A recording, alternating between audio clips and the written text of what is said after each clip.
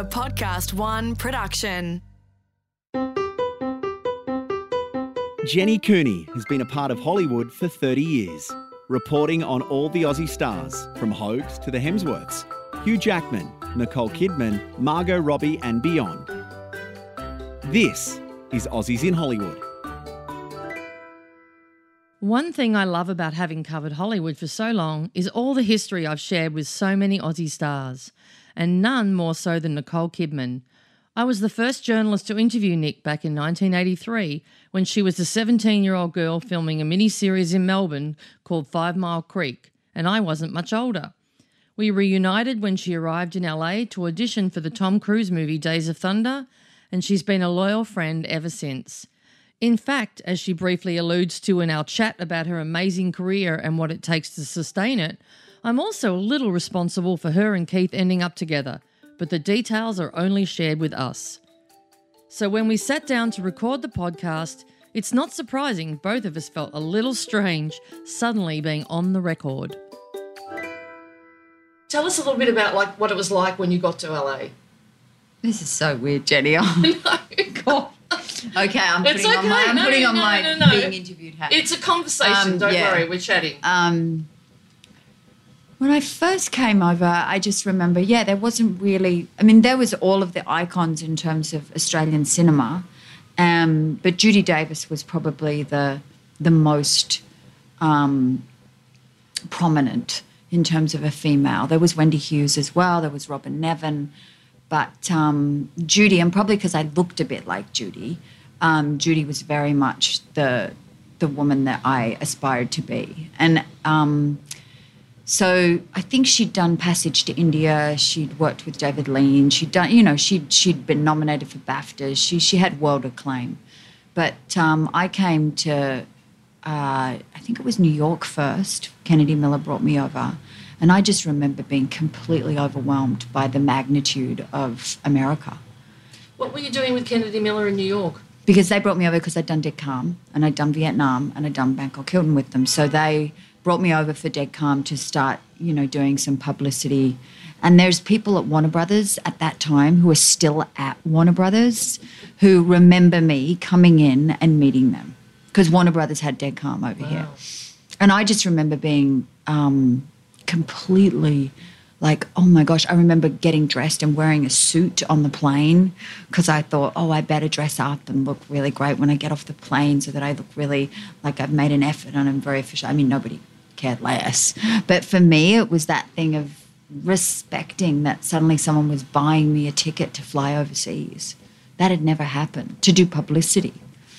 And I remember being in New York and staying in this hotel room and just, worrying about how much the room service was going to cost and sort of trying to, because I had no money, and really trying to just be careful, and didn't realise that I was going to get a small per diem, but just thought, oh my gosh, I can't afford any of this, so I better just, go down and try and get some food in the little local sort of supermarket nearby. Wow. Yeah. But it's such a good way to come into America because is it a cappuccino? Can we close that door as well because it's too loud for you, isn't it? I don't know. I like having the noise. Okay. If you like. Yeah. We're on the 15th floor of the Four Seasons where Nick and I have done many countless chats. junkets. And you can see all of Hollywood, which she owns now, doesn't have to worry about the per diem in this room. No. But my nature is still, waste not, want not, because I just, my mom is still very much, I was just raised that way. Yeah. So I'm just not the girl that's going to go and spend ridiculous amounts of money on things that seem ostentatious. And even at my father's funeral, I remember talking about that, because my father was very much, I'd always say, Papa, would you just fly, let me just fly you business class, and he would not. He would only fly economy. You're kidding? Yeah, because he grew up very strong Catholic, and just his nature, the way in which he was so much about just being, I suppose, quiet and respectful and not ostentatious. Wow. Just a very I have really, really wonderful parents. Well, let's go back a little bit then to that part, because your parents were incredible role models, I would imagine, and they were very strong, academic-minded people. What did they make of this daughter that wanted to go off and be an artist? Well, my mother was also feminist, and my father was a feminist as well. So in terms of a young girl wanting to do something, incredibly supportive of that, both my sister and I. But at the same time, I think they would have preferred an academic career, because that to them held more value and weight. But they're not but as my mum also said, I was so determined from a young age that this is what I wanted to do. It was so in my DNA, and I have no idea how or why, but it just was. I was born with that creative desire to express myself, be it through writing or directing plays or acting in plays or absorbing stories. And empathetic. She always said I was so empathetic. So when she was a nurse and she'd take me to the hospital, I would get very, I was very sensitized towards the patients, and I would, ask so many questions, and I would get very upset and feel empathy. And I remember it as a child, and all of that I think goes into becoming an actor. Wow. And so they weren't going to stand in my way. Would they have chosen it for me? Probably not. But were they going to stop me? No. So you started playing around in the youth, the Young Performers Theatre, is that the name of it? The ATYP. And then Phillip Street Theatre was the initial one that my dad found a pamphlet for, because I just desperately needed an outlet. I was like, where can I go where I can do classes? And there wasn't at that time anything for 8, 9, 10-year-old kids that wanted to go and learn the craft. And what about your schools? How were they very arts? No, they were, because I was at North Sydney Girls as a high school, and then I was at Lane Cove Public. A little bit, but I would put on plays at lunchtime, or I would rally the kids to sort of be in Grease for a special production of Grease. Terrible, but and some of my girlfriends who I'm still friends with, who I went to school with since I was like 6 years old, Ursula and Miranda, and they remember they were in the productions. And then my next door neighbour, Annette, who I've known since I was literally 4 years old. Annette, whose brother is Peter. Yeah. She was in the productions. Peter was the ticket. He would collect tickets. I mean, isn't that weird that we were next door neighbours? Wow, that's great. Yeah. You have a lot of history with a lot of people. A lot of people with you, I do. So, but I'm big on. It's who I am. I mean, my nature is to form intimate relationships, deep relationships, and try to navigate through them for a lifetime. It's how I was kind of raised. My mum has the same thing, and my father. They've got. The people that have come out of the woodwork to take care of my mum since my father's death it really shows you the power of friendships, lifetime friendships, and what they do, particularly as you get older, and how you need them. So when I first met you on the set of 5 Mile Creek, and you were 17, and I'll show everybody on social media a really cute picture of you in that TV Week story I did. I love that costume, by the way. You were a shepherdess. You were a shepherdess, right? Yeah. With the sheep. Yeah. Don't, Jenny.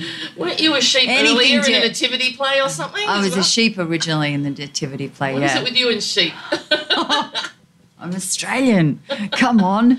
So you in the interview we did when you were 17, you talked about having this dream of going to Hollywood. Did I really? Yes, God. you did. Can you believe that you interviewed me at 17? That's insane. It is.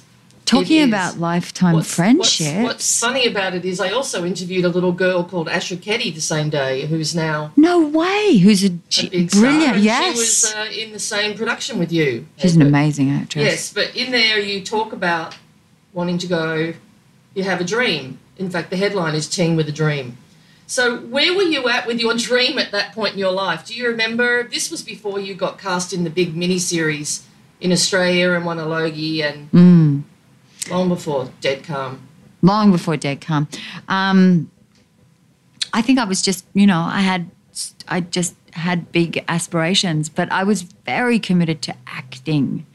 It was not about, I want to be, I'm sure if there was social media then, I would not have been that wasn't my trajectory in terms of celebrity or fame. I wanted to act. I wanted to play great roles, work with great directors, and contribute in that way. That's always been the pull for me, and that's probably been the thing that's seen me through many different, paths and the way in which my life has played out. But the love of what I do has never, it's waned at times just because of having children and the pull of my relationships and life.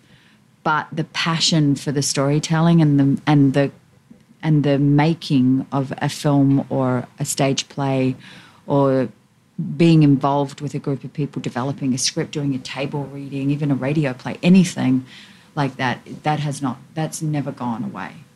If anything, it's probably, I see the value of it even more now.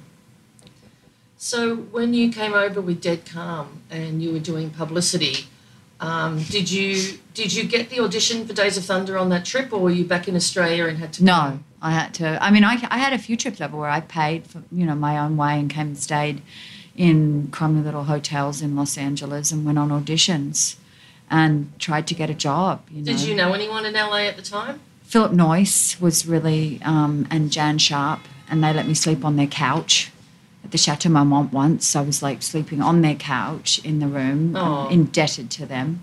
And Deborah Lee too, right? Deborah Lee let me sleep on the floor. Tom Burlinson and I had broken up. Yeah, we'd broken up at that time, but we were such good friends that he let me sleep. He gave up the bed in the room. Oh. He slept on the floor.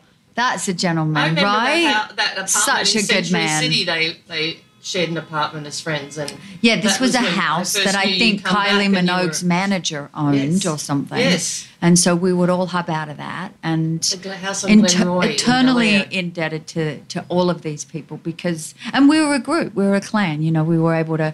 We were the Aussies trying to make it overseas.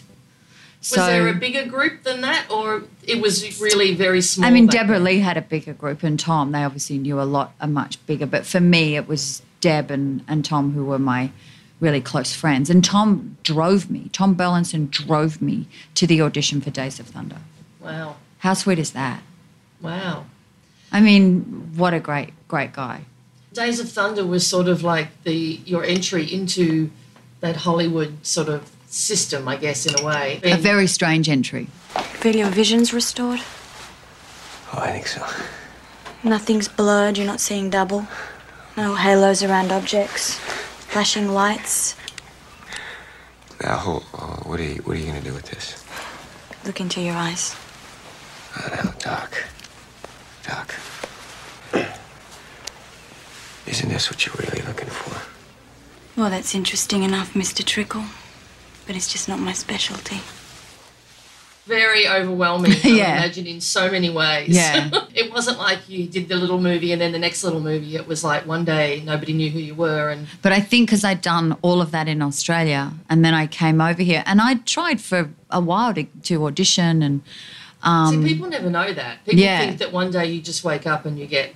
offered something and you put on a plane. But all the Australians have that in common. They all come over and they really... And you have to crash on somebody's floor. The hotels are expensive and there's only so much, and then you're sort of hoping, and you can only stay for a week or 10 days or, I'm sure it's different now, but then that's all I could afford. And then I would hope something would happen and then I would head back with nothing.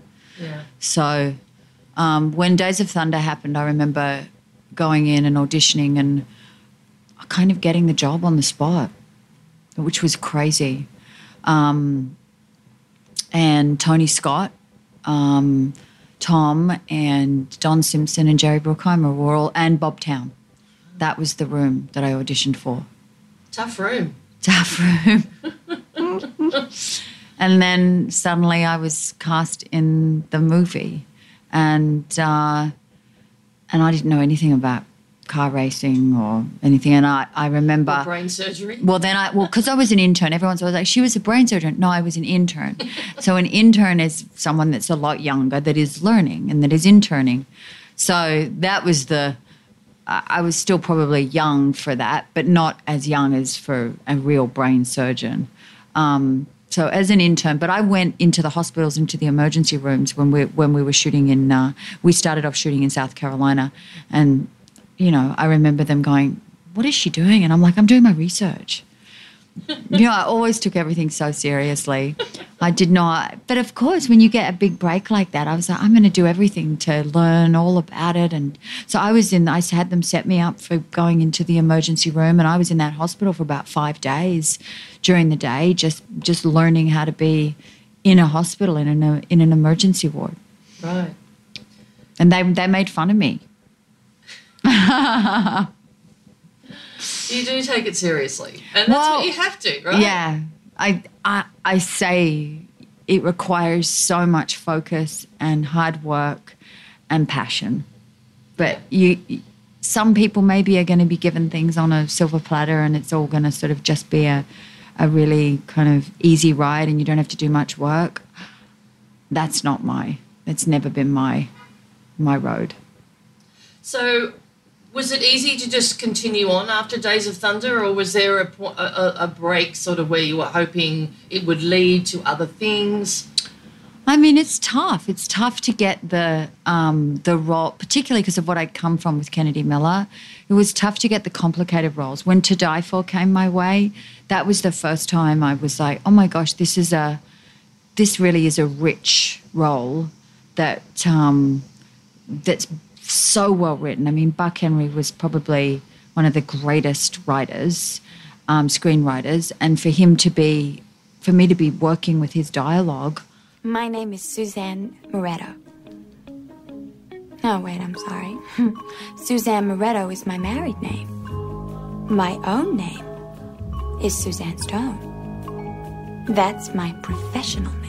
And then Gus Van Sant had just done Cowgirls Get the Blues, but before that he'd done, Drugstore Cowboy, My Own Private Idaho. So I desperately wanted to work with him. And he's very, very witty and has that sort of black comedy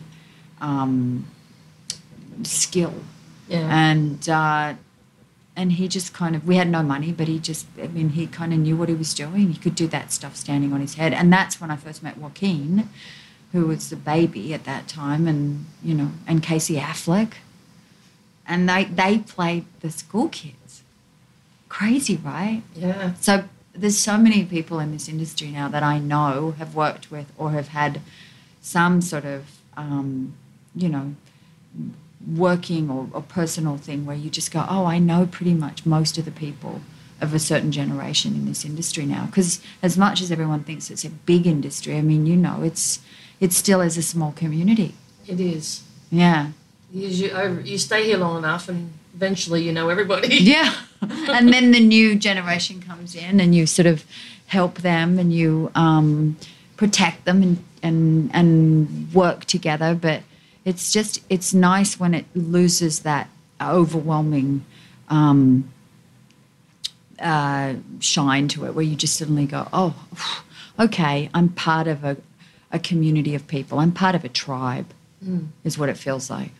And you've always been really generous giving back too on the other side when you talked about, receiving that generosity. I know Ben Mendelsohn thanked you in his G'day USA speech. I don't know what you did, but I think you fought for him. I did. For a role or two. Oh, come on, the guy is and Naomi, it didn't happen for her as quickly as it did for you. And I mean, what was it like, having your tribe? And Simon, I remember they came over and stayed at our house, and they, had a child, Becca and Simon, and they had to stay in our guest house. And but that's the fun of it. And also as actors and directors and writers, I had Sam Mendes staying in my guest house at one point because he was coming over trying to get American Beauty, and get all that, and he was in the guest house.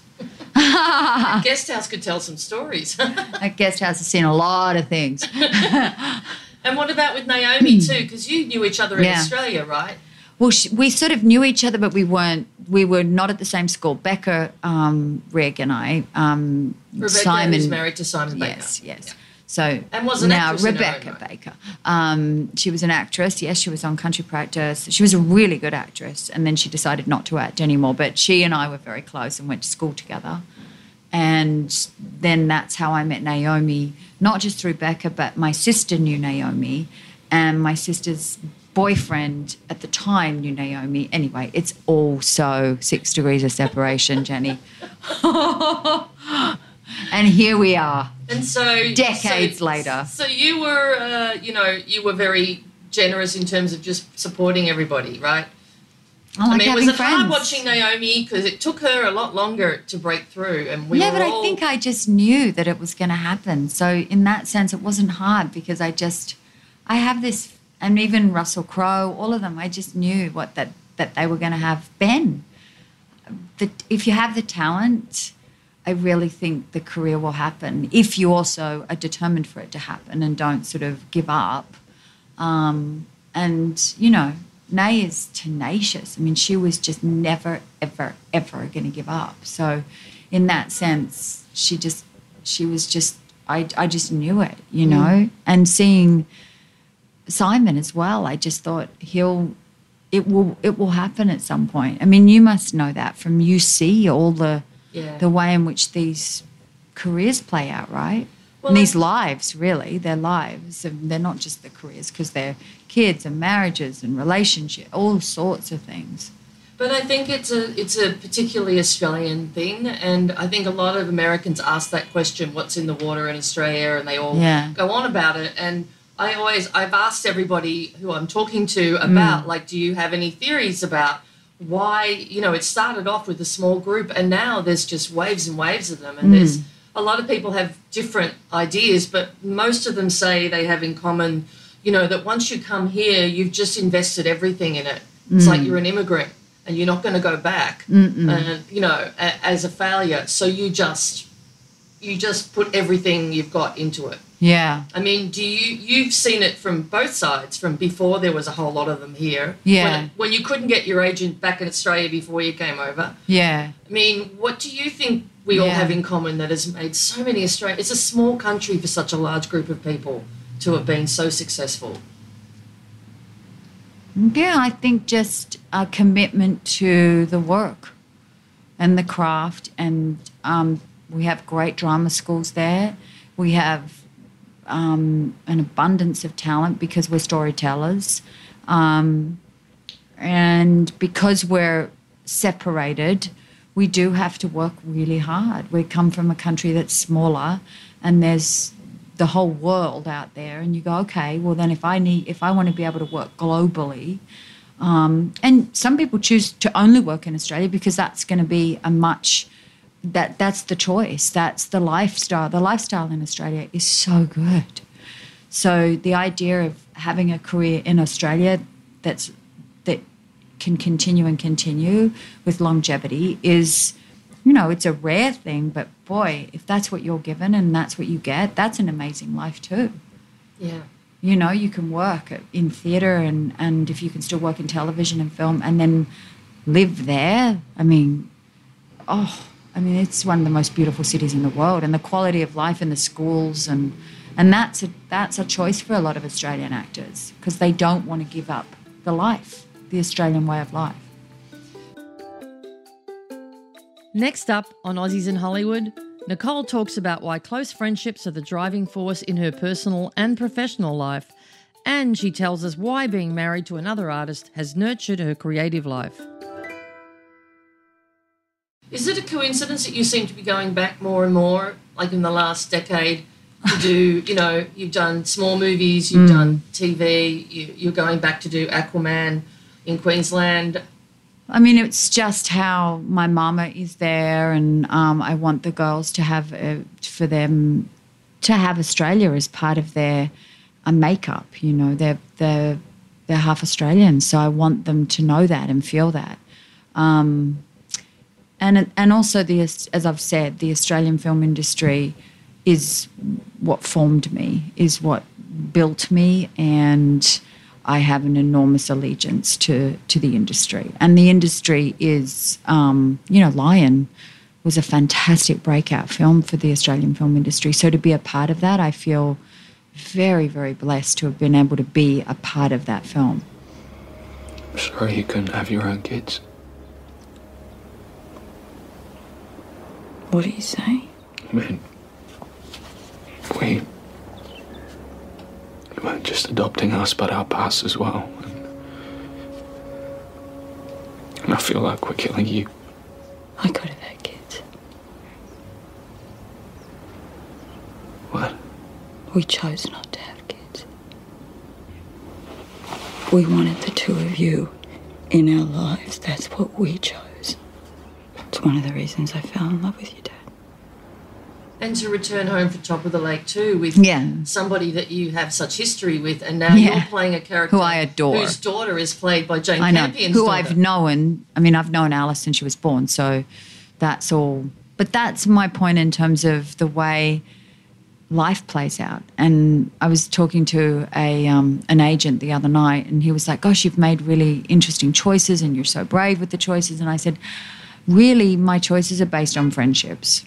I'm very much about friendship. So sometimes I'm going to go down with the ship because whatever it was, my friend asked me to do it, or and I didn't want to let them down, or I did. And sometimes that's going to benefit me too. But the friendships are what I hold on to because they're what I'm left with. As much as the art is there, I love the intimacy of a deep friendship." But that is brave, because you're putting that ahead of what probably many agents have said to you over the years. Why are you doing this when you could be doing that? Yeah, but it's where my creativity is nourished and it flourishes when I'm with someone who I feel safe with, who's protective of me, who I feel very close to and I'm committed to. I mean, what more can you want artistically? That actually is a great place to go and create art from, rather than with a stranger. But then, someone like on Big Little Lies, working with Jean-Marc Vallée, I feel incredibly close to him because I didn't know him when I started it, but what we went through creating that role bonded me to him probably forever. I'm going to get you some ice. You'll look at it and kill you. What did you say? You could have done permanent damage. And you did and you were good friends with Bruna Papandreou, who I met at your wedding. That's what I mean by the friendship. Which is so Look how they play strange, out. who produced Big Little Lies and helped bring that to you. Yeah. And so for her to say, read this book, I read it overnight, fly to Australia, meet Leanne, Reese is like, I'm in, let's do it. I mean, all of that's based on friendship.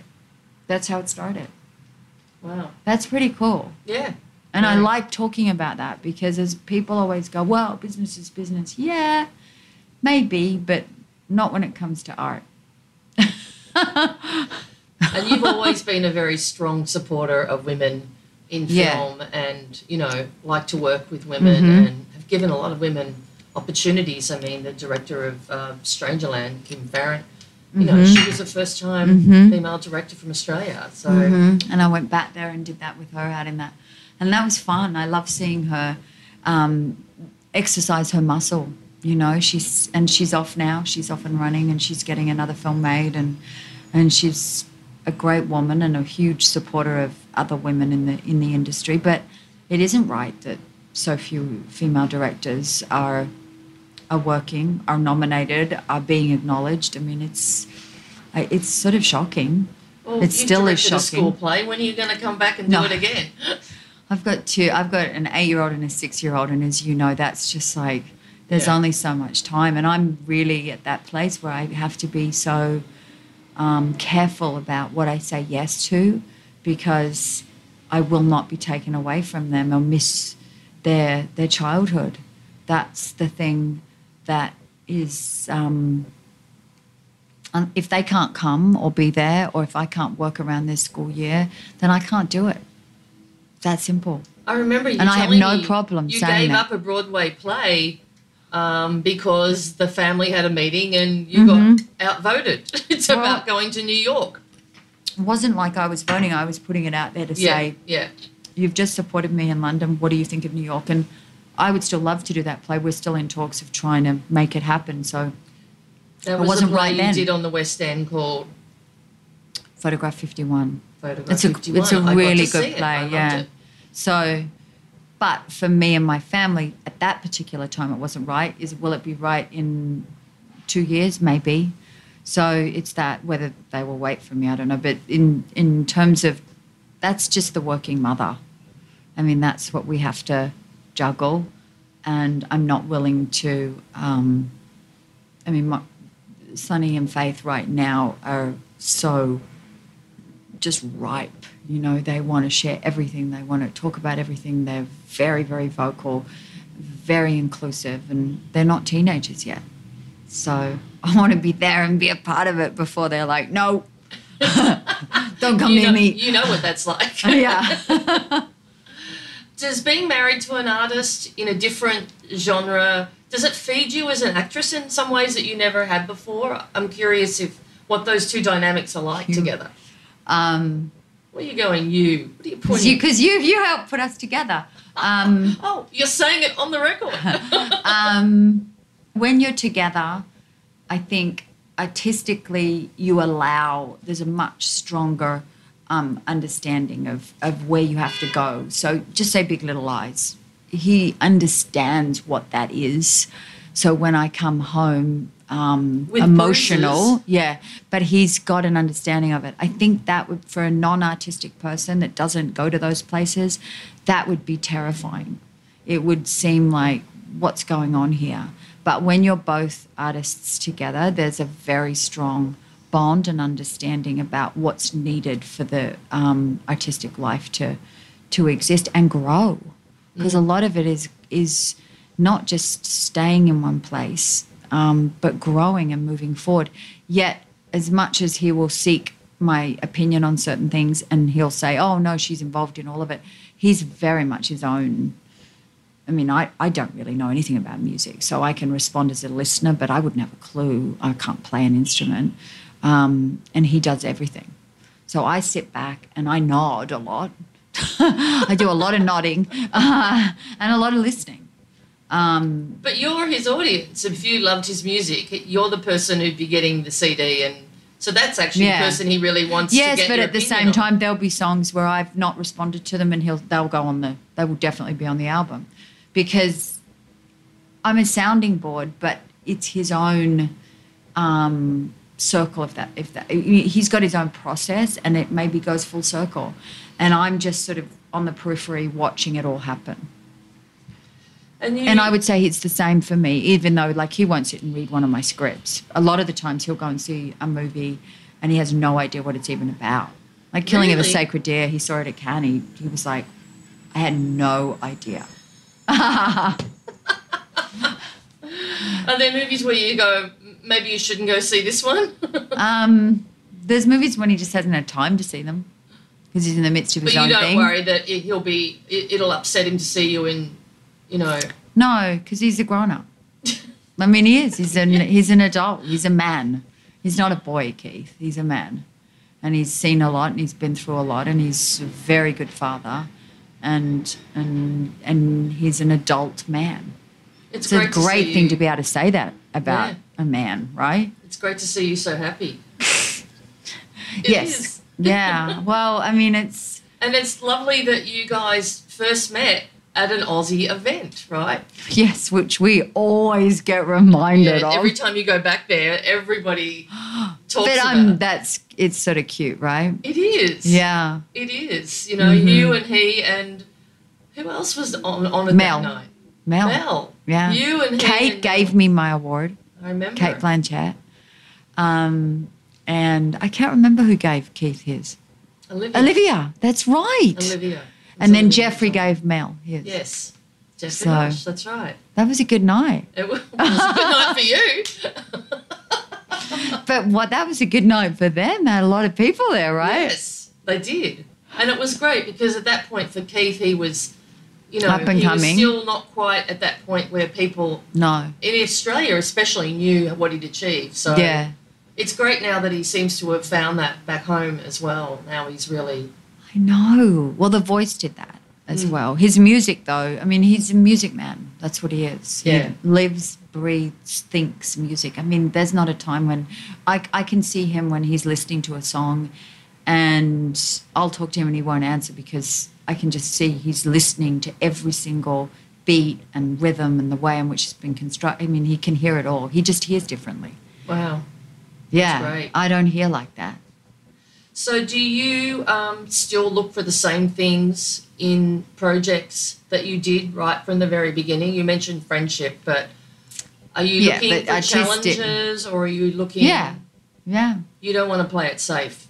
I will play it safe if I feel that there's a purpose to it or there's something really that's going to be put in the world that I want to be a part of. I would play it safe. I'm not sure what safe and dangerous is really, but I just either connect or I don't. As long as I can get in and feel the character, then I can play her or him. No boundaries there. No boundaries, Jen. But if I can't feel it, I do have a tough time because I've got to be able to feel it and then it'll flow out of me. And I know that sounds airy-fairy, but it just is. It's either in me or I am struggling to get there. You've worked with a lot of the younger Aussies over the years now that have come after you. Do you keep an eye out for who's sort of peaking, and do you get excited when you hear about somebody, some young Australian, getting a role somewhere? Well, I just hear that there's this fantastic. Oh yeah, I mean I love that there's a group of actors now that are sort of moving in and really taking a hold in the industry. And at the same time, there's an even younger group. There's a 17-year-old that Jean-Marc Vallée is working with right now on Sharp Objects, who they say is phenomenal. Who's that? I don't know her name, but they just told me. You should find out. And Anne Gowrie, yes, is in Beguiled. Anne Gowrie Rice, who was in Beguiled, who I didn't even know was Australian. One of the young girls in your evil stepmom school. But you're the Australian's godmother. What are you talking about? You didn't know she was Australian, Jenny. I did it. Quick, get on it. Right? I will now. I mean, you guys... See, now I'm finally at the point where I can't keep track of them all. No, I used to know so every single one. And now, Yeah. And now both of us are like, oh, did you know that one's Australian? Oh. But that's good. It's all blurring. But the world, I think, is the boundaries of what country and who's playing what. And I would hope that it's blurring. We want it to be international. We want to connect and be all a part of the one world, helping each other and working together. That's what the storytelling's for. Is there anything left on your bucket list professionally that you've won everything, you've played everything? No, I haven't. Well, I'd like to do some more theatre. I would like to produce more. I'd love to get a Big Little Lies 2 happening because... everybody would love that. Everyone keeps us, so I'm like, okay, come on. Have you called I love discovering. I'd love to work with a first-time director. I mean, to see Garth Davis go and have such a huge... just create such a furor around the world. It was fantastic to see him do that with Lion. And who would have thought? To see Seesaw and what they're doing. I mean, they have such commitment to the quality of what's coming out of Australia, and they've got amazing taste. So I'd love to work with them again. I just, I like working with great people. Who doesn't? And as we always say, when you're like 70 or 80 and we're all in our rocking chairs on the front veranda or somewhere, probably in Nashville. Hopefully walking around. Not sort of... Looking back, you'll be... I hope I'm holding some grandchildren, and I'd like that. I'd love a grandchild. I'm all about the babies. I do. I love having... I mean, my sister has 6 children. I've got 4. I mean, the idea of not having a baby in the house. Oh, we want another baby in the house. So maybe my sister will have another baby. I actually love being around children. I love their conversations. It's the most alive I feel. I mean, I like adults, but I love children. I was so excited I'd finally get to talk to you about all your amazing journey, and I'm so grateful that I've got to see so much of it. Since we were 17. It's emotional for me. Yeah, right? Through a lot of, and seeing you happy at your wedding and seeing you at the Golden Globes and you the made night me you cry. won your Oscar. And you. When your dad I won't talk about your personal ball. life right now, but I mean, look, your son's grown up. Yeah. Yep. You don't have a baby anymore. You have a little man. Now Thanks she's for going to reminding cry. me. But it's good. You want that. Yeah. That is a congratulations. She's laughing. I'm embarrassed.